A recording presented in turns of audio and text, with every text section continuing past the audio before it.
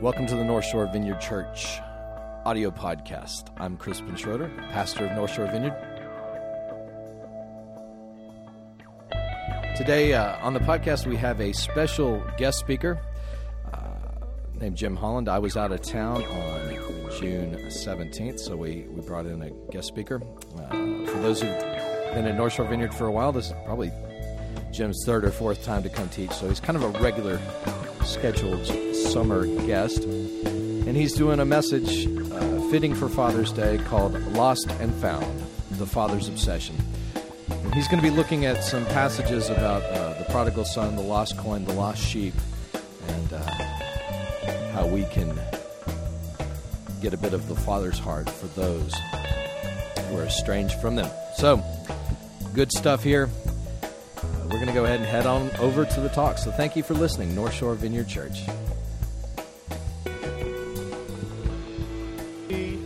In Luke 15, if you have your Bible, pop it open to Luke 15. I know Crispin will be listening to this to check out what I did, so let me just say for his benefit, Crispin, everybody here brought their Bible today. Every single person. It's amazing. What a great church you have. Oh, okay, that was not really honest. Have you heard of the story that happened earlier this year about the cruise ship, the Costa Concordia? Yeah. This is the ship that was off the coast of Italy, and they tried to do this cool little thing where they could pass close to the island, everybody be like, woo! And it was a kind of a regular thing that they did, and they got a little too close to the island. They hit this rock, took a big gash out of the side of the ship, and then it started to list, and then it sunk. So much for showing off, right? And so now, I meant to have a picture, but I failed in my endeavor to get a picture. But now the ship is basically sitting right off the coast at kind of a 90-degree angle, which is not optimum for sailing. All right, so just because I don't have a picture, play along with me. Everybody kind of do this. You're not doing. I see people who are not doing this. All right, this is kind of what it would be like to be on that ship right now. Now, what happened was, as the ship started going down, people were getting confused. They did not call abandoned ship. They waited and they said, "Oh, it's just it's an electrical problem." Then why are we leaning like this?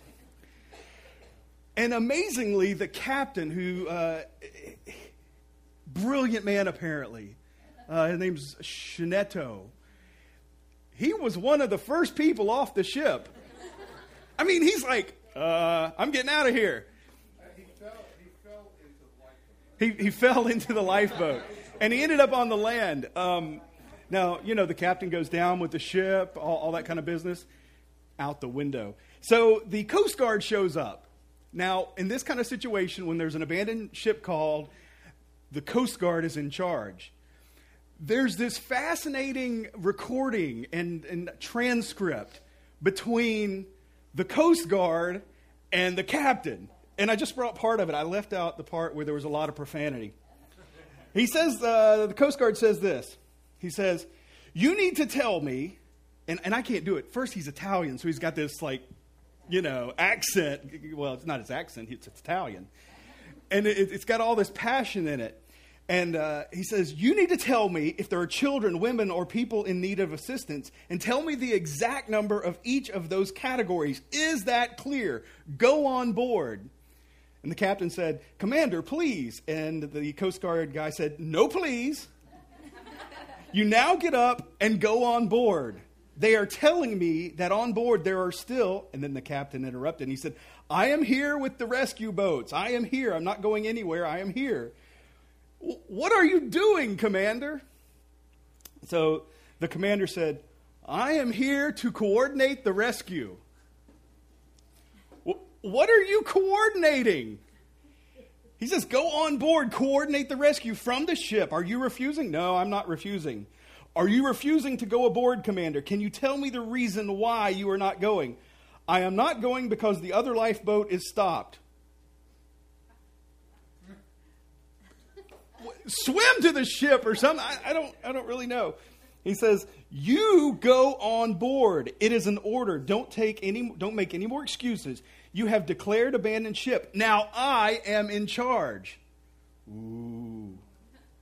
He says, you go on board. Is that clear? Do you hear me? Go and call me when you are aboard. My air rescue crew is there. Where are your rescuers? He said, they are on the bow of the ship, which was actually kind of sideways. He said, there are already bodies. And the captain said, how many bodies are there? I don't know. I've heard of one. You are the one who's supposed to tell me how many bodies. He said, but you do realize it is dark, and it's dark here. We can't see anything. What do you think about the ship that's half submerged in the water? And so it goes on, and at one point, the Coast Guard guy is cursing at him, threatening him, and saying, I will find you, like, after this is over. Now, this guy, this commander, he, on January 13th, like I said, they were cruising, ship hits a rock, boom, goes down. And Captain Schettino, he had already disembarked. I mean, he was like, I got my luggage, I got the towels that I stole, I'm gone. And he's off the ship, and he totally loses his mind. Now, this guy had spent his whole life on the sea, whole life on the ship. He had been trained to lead, and he'd been trained to be a commander in these kind of situations. And he left everybody and saved himself. This guy lost it. He lost who he was. He lost who he had been trained to be. He lost what he was supposed to do. He was utterly lost. I mean, here we have this man who, rather than saving the weakest, the most in trouble, he saved himself. And he was not who he was supposed to be. Have you ever felt like you have lost yourself? And I don't mean in the, what we'll call the big L lost, the spiritually lost, the people like when I grew up in Mississippi who say, you're going to hell. Not that kind of lost. You just need to get saved. You experienced that before? I heard that a lot growing up. People say, he's just lost. He needs Jesus. Yes, he does. And you need to go to some kind of voice class. Okay. I'm from Mississippi. I can say that. So there's this whole concept of lostness ever since the fall of man. There's this sense of lostness, this real sense of lostness, this spiritual sense of lostness, this physical sense of lostness, this emotional sense of lostness.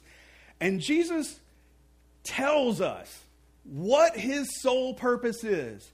And in doing so, he says what the heart of the Father is. Have you ever wondered, when it boils down to one sentence, what God is all about?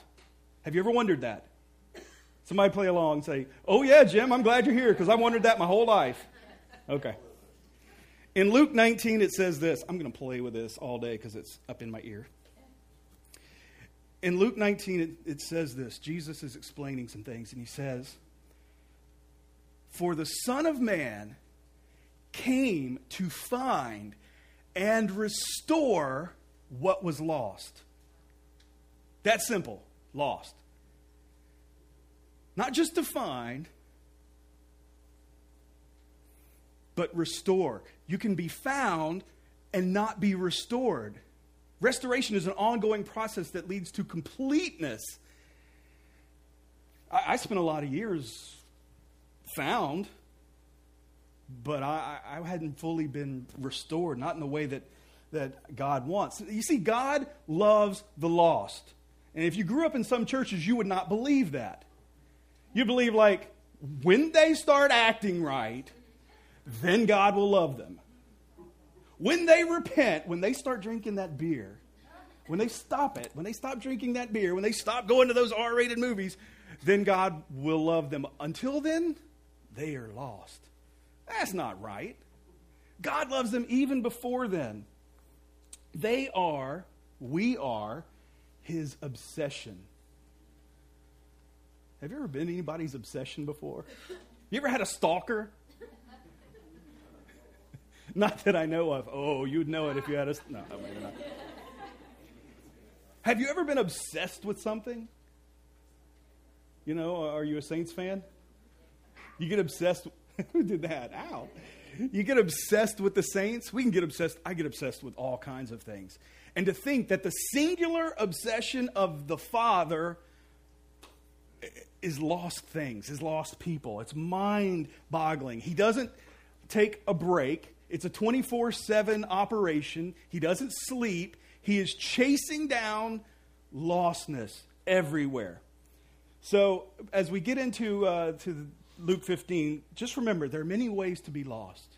You can be spiritually lost. The big L. I keep doing that, loser. No, we'll do it over here.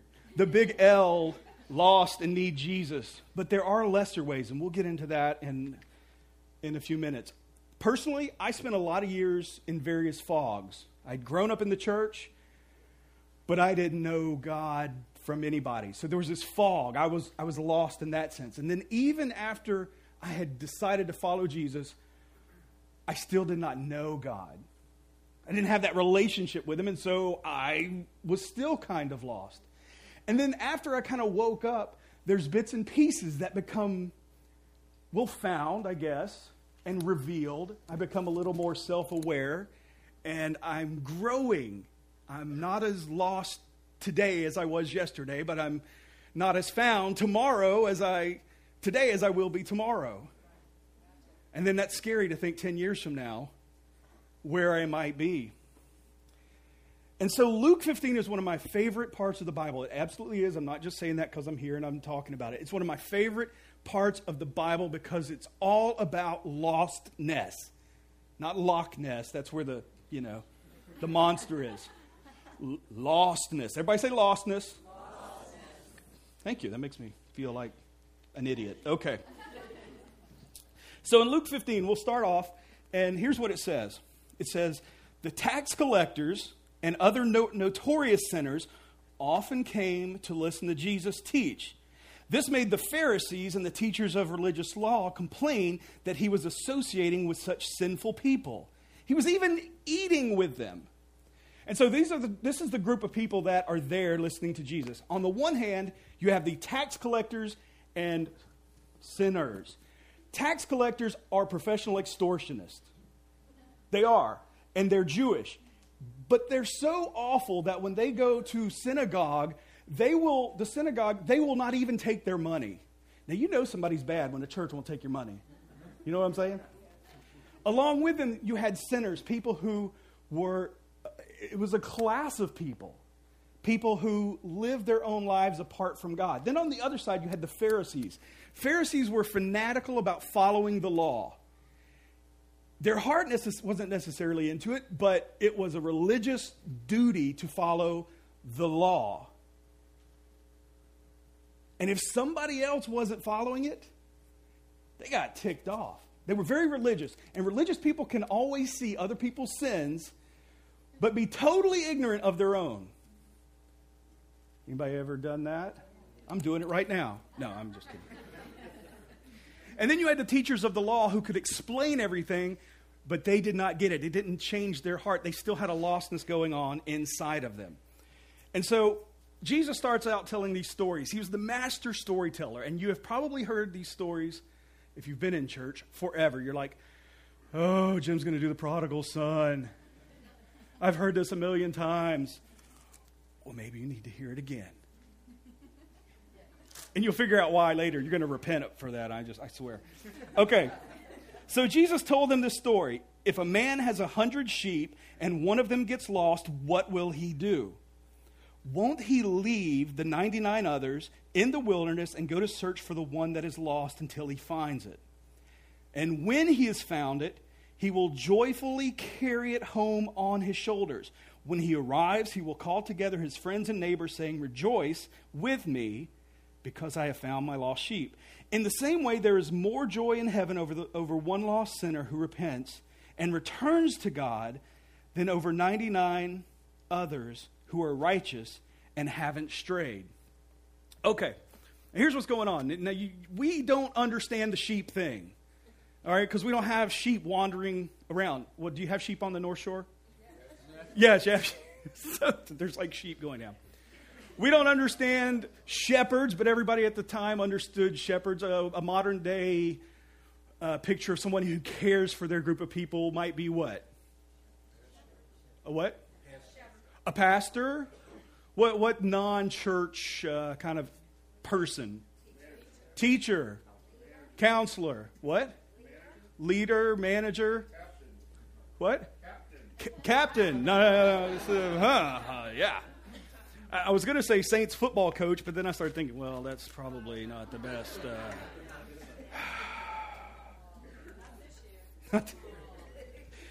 So here's what's going on. This shepherd has these sheep. He watches them. He cares for them. He realizes one has wandered off. If he has this many sheep, this is a large herd. And the guy's probably got money. Now, normally, what would happen in this situation is he would pay little Bubba, I don't know what his name is, Habib. No, what would his name be? Bubba, we'll go with Bubba. He pays little Bubba to go and get the sheep. See, he's responsible for the whole herd. Is a herd of sheep? Herd of sheep. Gaggle of sheep. Flock of sheep. Flock of sheep. He's responsible for this big group. So, as we would think, I'm going to stay with this mass that I am in charge of, and I'm going to send one little person, Bubba, to go and find the little sheep. But he doesn't do that. He's like, you take care of these sheep. I am going to go find the lost one. That's backwards from the way it would normally be done. It says that this shepherd knows the sheep, loves this sheep, is invested in this sheep, and is willing himself to go out and risk danger to find this one sheep. Now, if you don't know anything else about sheep, they are dumb. Sheep are dumb. And they will just wander. They're like eating, and they're wandering, and next thing, they're in South Africa. They don't know how they got there. And they're blind, half blind, they can't see. And they're defenseless. This is why they need a shepherd. I mean, have you ever been scared of a sheep? I mean, if you hear on the TV, a group of lions and bears and alligators, well, maybe not alligators, because you'd want to go out and, hunt them. But lions and bears have escaped in your neighborhood. What do? You run into an interior bathroom, shut the door, get in the fetal position. Oh, dear Lord, please save me from the lions. Nobody else would do that? Lions and bears? Oh, my. Get a gun. Yeah. But if you hear on the news, a large truck filled with sheep just crashed in your neighborhood, you're going to be like, hey, get your sister. We're going to go pet one. You're just not afraid of sheep. I mean, they're awkward and they're dumb and they're kind of fluffy. You go up, which is like us. We're awkward. We're dumb. And some of us are fluffy. And so this guy knows, if I leave this sheep out there, he is going to be on the Food Network very soon. And so he goes out and he says, I want to search. It is important for me to find him. So he finds the sheep, and what does he do? He carries him. He doesn't take his stick, poke him, and say, dumb sheep. He picks him up and he carries him back to his house. And he says, let's party. I mean, if you don't understand the concept of God rejoicing, you don't understand God. Because the picture in all three of these are a God that rejoices when something that has been lost is found. Maybe rejoice isn't a word that we use too much anymore. What's a good word for rejoice? Celebrate? Touchdown. Partay. Wait, what? He spikes the sheep. And he's like, oh, dang, sheep's dead. Okay. And Jesus makes a point of letting us know that this sheep is important and God rejoices. Now, who in this picture is the shepherd? Jesus in the story is the shepherd. The Bible says he's the good shepherd. Who are the sheep? Oh, y'all aren't dumb at all. Sometimes people just go, huh? Exactly. No, we are the sheep because we just wander off, and we wander off away from God. All right, well, then the second part of this whole story trilogy, it's like Star Wars, but better. Okay. Oh, I got no Star Wars reaction. Okay. He says, or suppose a woman has 10 silver coins and loses one. Now, I got to tell you, every time I've read this in my entire life, I've seen this woman as some kind of poor widow by herself. She had to sweep the floor, so she obviously lived in a dirty place. But I think I've gotten the wrong picture. It doesn't say any of that. Her husband could be out chasing down sheep. We don't know what's going on with this woman.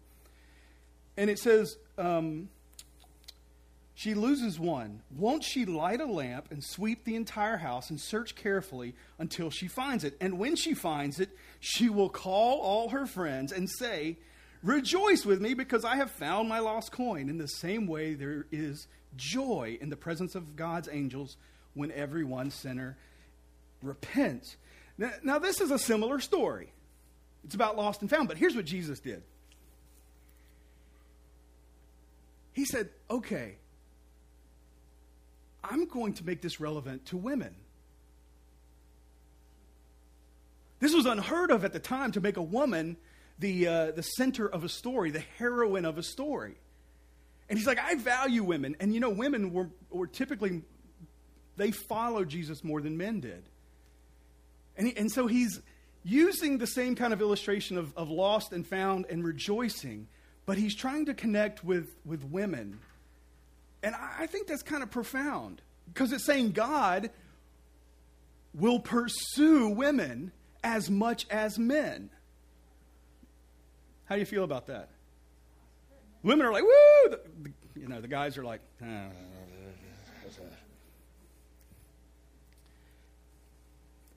And so God is in the business of finding and rejoicing. He's saying, this is what is going on. I am about doing everything possible to find this one little valuable thing because it's valuable. So then we get to the last part, which is the parable of the lost son. Now, I am sure that probably everybody in here has heard this, if not once, 1,000 times. If you know the story backwards and forward, raise your hand. We will see. No, I'm kidding. This is one of the most famous stories probably in the entire world. Art has been done that is based on this. Literature, even Shakespeare borrowed some of the ideas and characters from this for some of his works. It is known all over the world. In fact, the word prodigal son is used in newscast and sportscast, and to define celebrities who found their way. And the word prodigal actually means extravagant. It doesn't mean found. It doesn't mean lost. It means extravagant. So just remember that as we get into the story. Okay, so to illustrate the point further, Jesus told the story. A man had 2 sons. The younger son told his father, I want my share of your estate now before you die. So his father agreed to divide his wealth between his sons. A few days later, this younger son packed all his belongings and moved to a distant land. And there he wasted all his money in wild living. And about the time this happened, his money ran out, and a great famine swept over the land, and he began to starve. He persuaded a local farmer to hire him. And the man sent him out in the field to feed pigs. And the young man became so hungry that even the pods he was feeding the pigs looked good to him. Ew. I'm just saying. And no one gave him anything. And when he finally came to his senses, he said to himself, at home, even the hired servants have food enough to spare. And here I am dying of hunger. I will go to my father and say, Father, I have sinned against both heaven and you, and I am no longer worthy of being called your son. Please take me on as a hired servant. So he returned home to his... You guys Still with me? All right. So he returned home to his father, and while he was still a long way off, his father saw him coming, filled with love and compassion. He ran to his son, embraced him, and kissed him. His son said to him, Father, I have sinned against you, both heaven and you, and I am no longer worthy of being called your son. But his father said to the servants, Quick, bring the finest robe in the house and put it on him. Get a ring for his finger and sandals for his feet, and kill the calf we have been fattening. We must celebrate with a feast, for this son of mine was dead and now has returned to life. He was lost, but now is found. And so the party began. What kind of party do you think this was? I think it was kind of a mild barbecue. Oh, it was a big party. So meanwhile, the older son was in the fields working. When he returned home, he heard music and dancing in the house, and he asked one of the servants what was going on. Your brother is back, he was told, and your father has killed the fattened calf, and we are celebrating because of his safe return. The older brother was angry and wouldn't go in, and his father came out and begged him, but he replied, All these years I've slaved for you, and never once refused to do a single thing you told me. And in all that time, you never gave me even one young goat for a feast with my friends. Yet when this son of yours comes back after squandering your money on prostitutes, you celebrate by killing the fatted calf. His father said to him, Look, dear son, you have always stayed by me, and everything I have is yours. We had to celebrate this happy day, for your brother was dead and has come back to life. He was lost, but now is found. You've heard that before, right? Well, there's some fascinating things that are going on here. I think Jesus is trying to illustrate that we don't necessarily get. First off, wealth in that time was passed from generation to generation.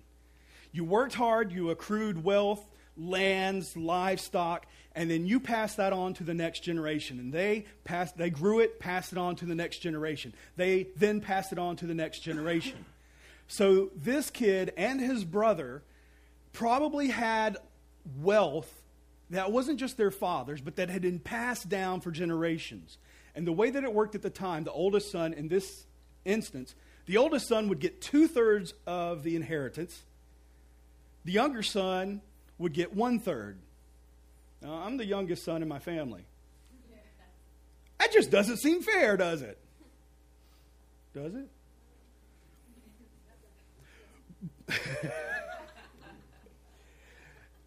But that's the way that it worked. And so this son went to his father and said, I want what is owed me. And because it's an inheritance, what happens for me to get an inheritance? Somebody has to die, right? And so he goes to his father and essentially says, my life would be considerably better if you were dead. Now, how would you feel if your kid came to you and said that? You'd be angry, you'd be hurt, you'd be devastated. He's saying, I wish you, my father, are dead. You are only good for what will help me. Ouch. And the father has all this love for him, obviously. And what does he get in return? He gets an ungrateful son. So the son gets his money. He takes off. And he moves down like towards the French Quarter. He gets a place down there. And he's hanging out at, well, I'll let you name the places. He's hanging out with pickpockets and loose women. Remember the signs? Beware pickpocket. Okay. That went nowhere. So he's down there. He's partying every night. He's spending all of this money. And then there's their version of an economic downturn. There is a famine. And all of a sudden, everything he has isn't worth as much as it was. And his money runs out. He can't get any work. And so he goes, maybe he comes across the lake where the sheep are. He comes across the lake and he's looking for work. And the only thing he can find is feeding pigs. This is a Jewish guy. pigs are unclean. You cannot touch them. You can't be around them. You certainly can't touch their food. This was the most horrible, terrible position that he could ever be in from a spiritual background viewpoint. I mean, if you wanted to say, here's what I'm going to make you do as a Jew, you're going to hang out with pigs. There's nothing lower than that. And yet, that's what he was doing. Now, his father was far off. And I don't know about you, but do you know what's going on with your distant relatives? Like, you hear stories, right? Did you hear about Uncle Joe? Fell in the bayou and got his arm bitten off? I don't know. You hear stories about your relatives, right? And you hear stories about friends who are far off. I mean, you know, this kid probably had a Facebook account, and, you know, somebody said, did you see what Joe was doing on Facebook? He was with the pigs. Go be his friend and see what his status is. Eating pig pods today, not a great day. And so I imagine that the father had heard rumors about his wild living, about the prostitutes. His father had heard stories about him running out of money. And I imagine that he would walk out and every day look, expecting. Would you have done that? Or would you be, I would probably just be mad and say, don't come home, because I'm like that, which is not good. But I think this father was looking. I think he was just constantly, if not every hour, just regularly, looking out to see if his son would return. And so one day he's out there, and he looks, and he sees his son. He knows how he walks. He knows his body shape. He may be a little thinner now, but he recognizes him. Now, this is where it gets kind of interesting. Men in the Middle East don't run. They don't run. It's undignified. Even today, they don't run. I don't either, really, because it's really undignified. But you have to imagine this guy. He's probably got his good robe on. And he sees him. And so he probably has to hike up his robe like a little girl with her dress. So he's like, woo! And then he's running. And he's probably screaming, hey, hey, as undignified as somebody can be. Now this son is probably going, he's going to kill me. He's coming to hack my head off. Because in Old Testament law, if a son humiliated his father and disrespected him bad enough, he could be put to death. And that's what this kid was facing. He didn't know what was going to happen. He probably had his head down. And the father's just running at him. And it says that he ran up to him and embraced him. How many of you have ever seen Winnie the Pooh? This guy, I believe, went all Tigger on him and just boom! And pounced him on the ground. And it said he kissed him, but if you understand the Greek of it, he's kissing him repeatedly. And some of the men are like, ew. Because, you know, when dads kiss their son, they're like, stop that. Ew. But he's doing this embarrassing, uncool thing. And he's just kissing his son. And then look what happens. He said, get a robe for him. Now, if you remember from Genesis, Joseph got this robe from his father's beautiful robe. And it's sort of a picture of that. He gets this robe and throws it over him. And he puts a ring on his finger. And this is like a transaction. It's like a business deal. He's saying, you are back in the family. It's like the Godfather or something. It's like, woo, here's this ring, kiss the ring. Now, he's saying, you have rejoined the business. Now, this is a big deal because he basically squandered 1/3 of this family's assets. I mean, his dad liquidated everything. He cashed in his 401k. He sold all his, Apple stock that he had gotten in 1984. He wasted all of that. And the father was like, I don't care. Put a ring on him. You're back in. Then he says, get him some sandals. He was obviously barefoot. He probably sold his shoes or lost them or they were worn out. At the time, only slaves wore or went barefooted. Only slaves. And his father's saying, you are no longer a slave. You are no longer a servant. You are part of the household. You have shoes. They're those Air Jordans that everybody was flipping out over a couple of months ago. They're nice. The son was probably very, very dirty. Dirty from working with the pigs. He was dirty from the road back home. He's probably dusty. The roads back then, animals traveled on them, so there's poop, and it was pee, and it was garbage. Can I say poop? Crispin, I said poop. Okay. So he's been walking through that without shoes. He's probably just, his clothes are probably just worn off of him from just wear.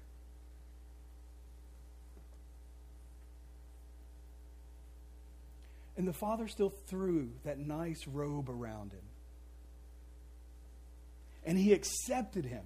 And he brought him into the family. This is what's cool. The father restored the son before the son could clean himself up to be good enough for the father to accept him.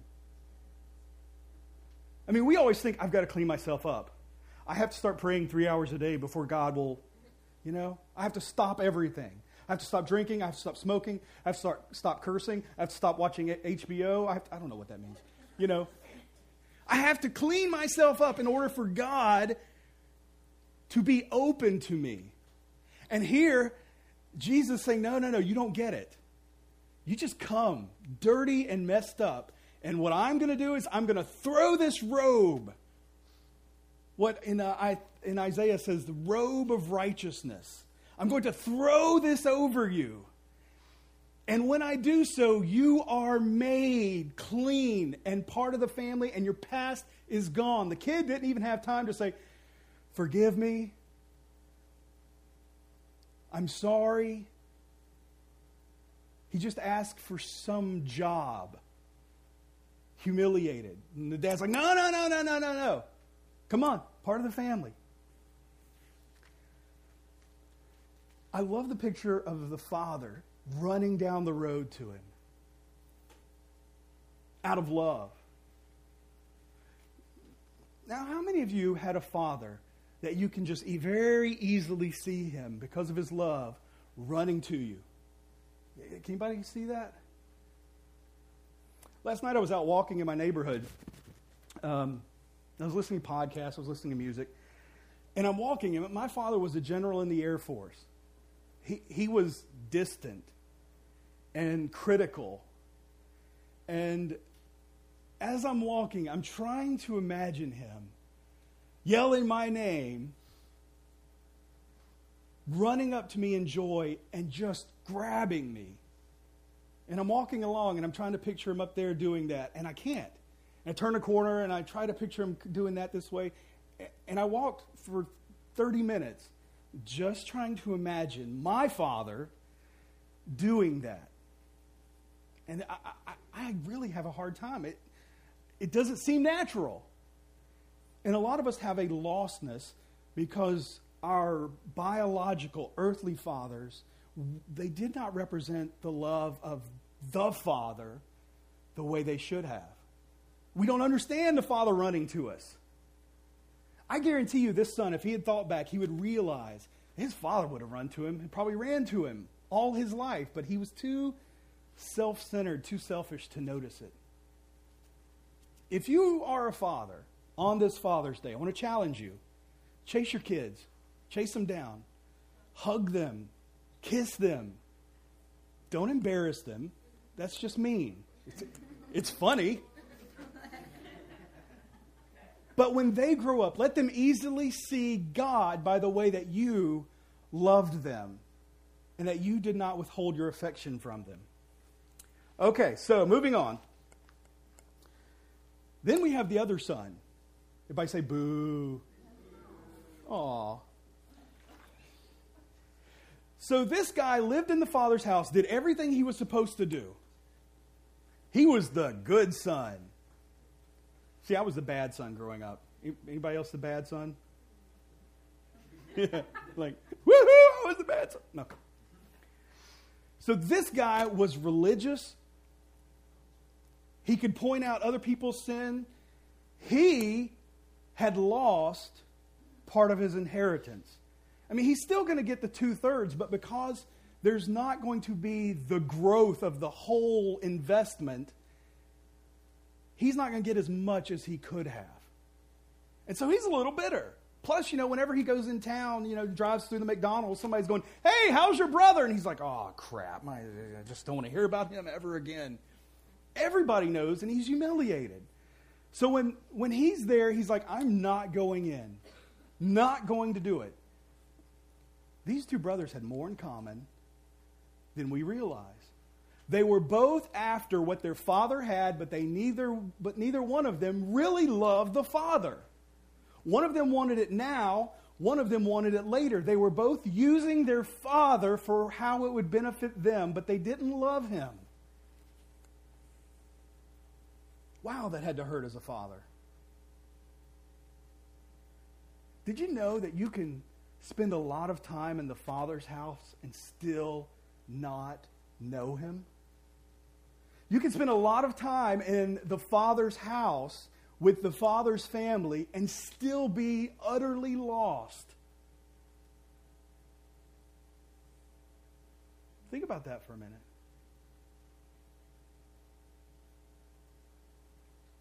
I mean, maybe you've grown up in the Father's house and churches all your life.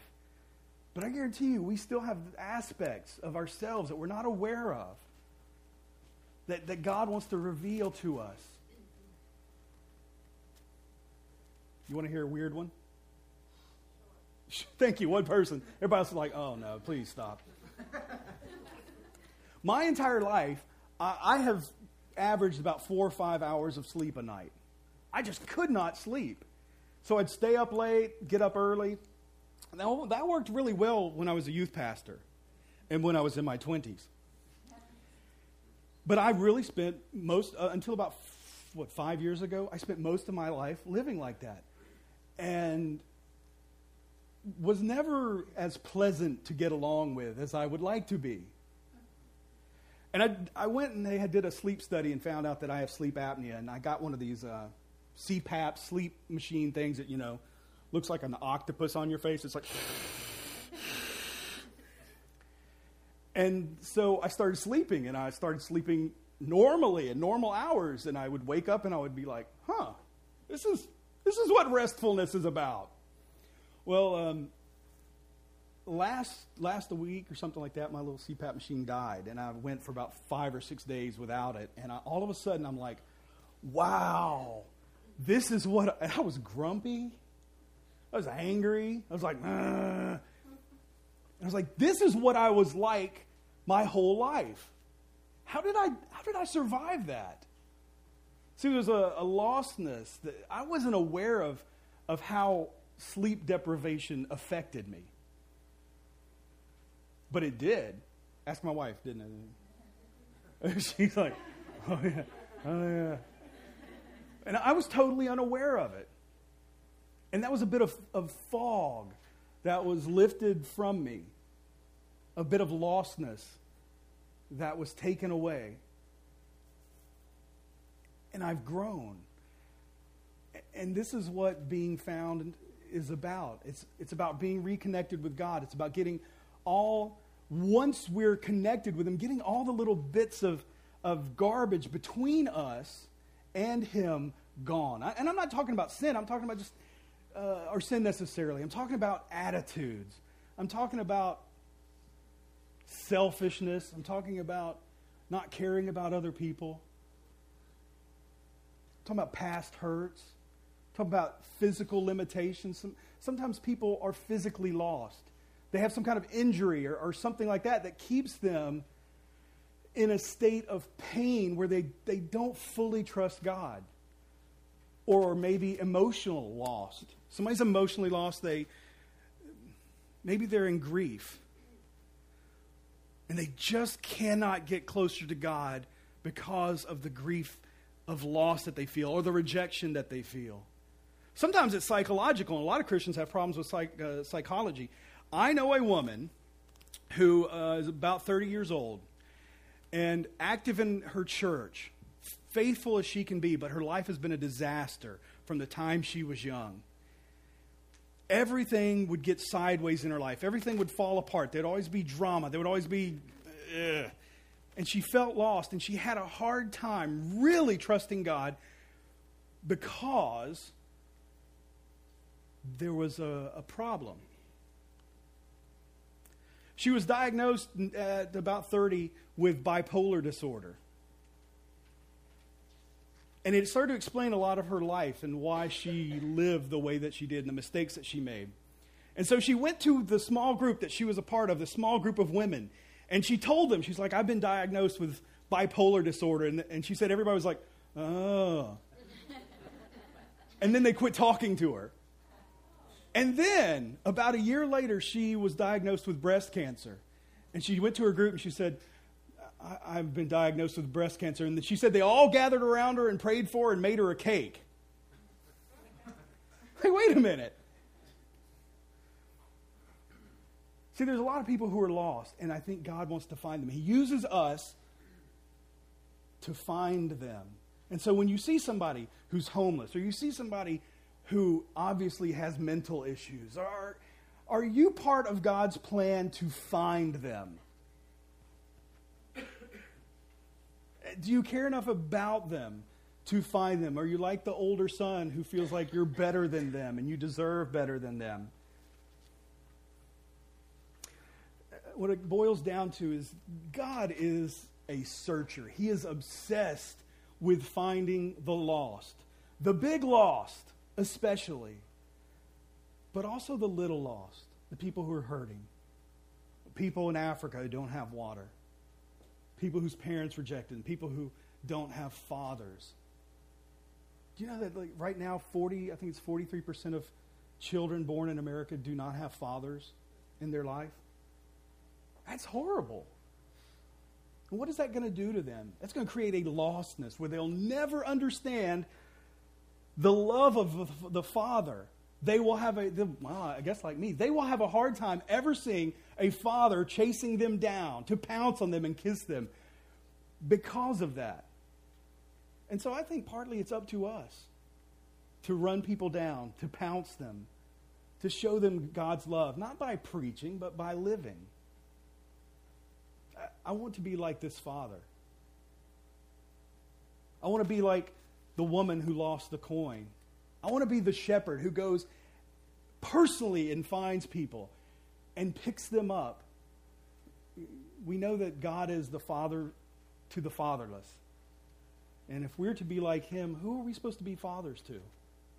Not just your kids, but maybe there's a kid in your office where you work who's hurt and dying and didn't have a good father. And he needs somebody just to show him what a father's really like. And break that lostness, that picture of his view of a father. We are found when we repent. I mean, we know that.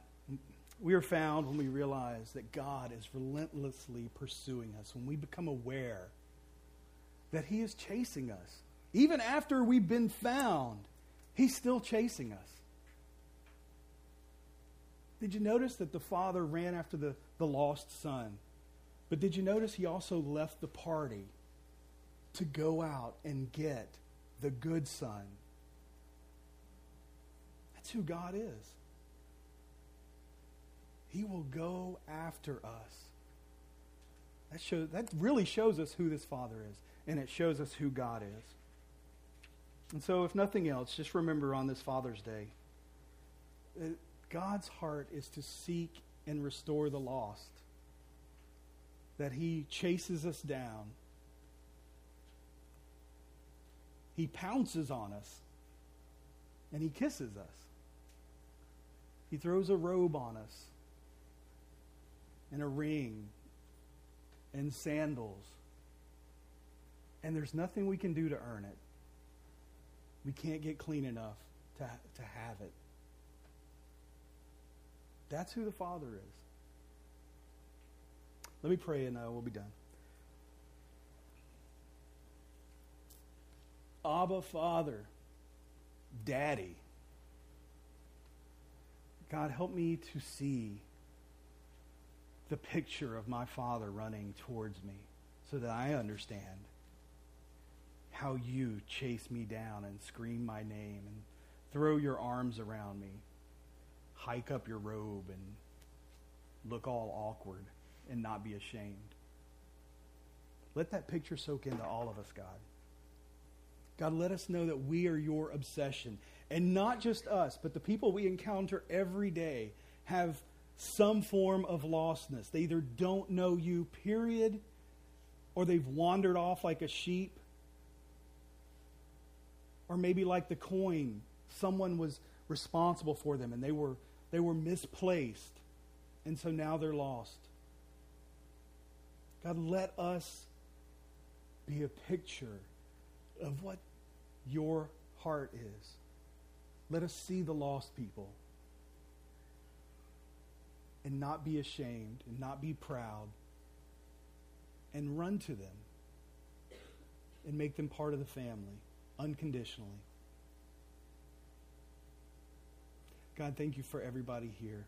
Lord, we ask that you bless Crispin and Dina while they are away. God, we know that being a pastor is one of the most stressful, hardest things that a person can do. Caring for so many people. God, I ask that you would put people around them, put more people around them that genuinely care for them as they care for this flock. And have your way here, Father. Have your way in all things, and let us not be the stubborn religious son who thinks we have all the answers. In Jesus' name, amen.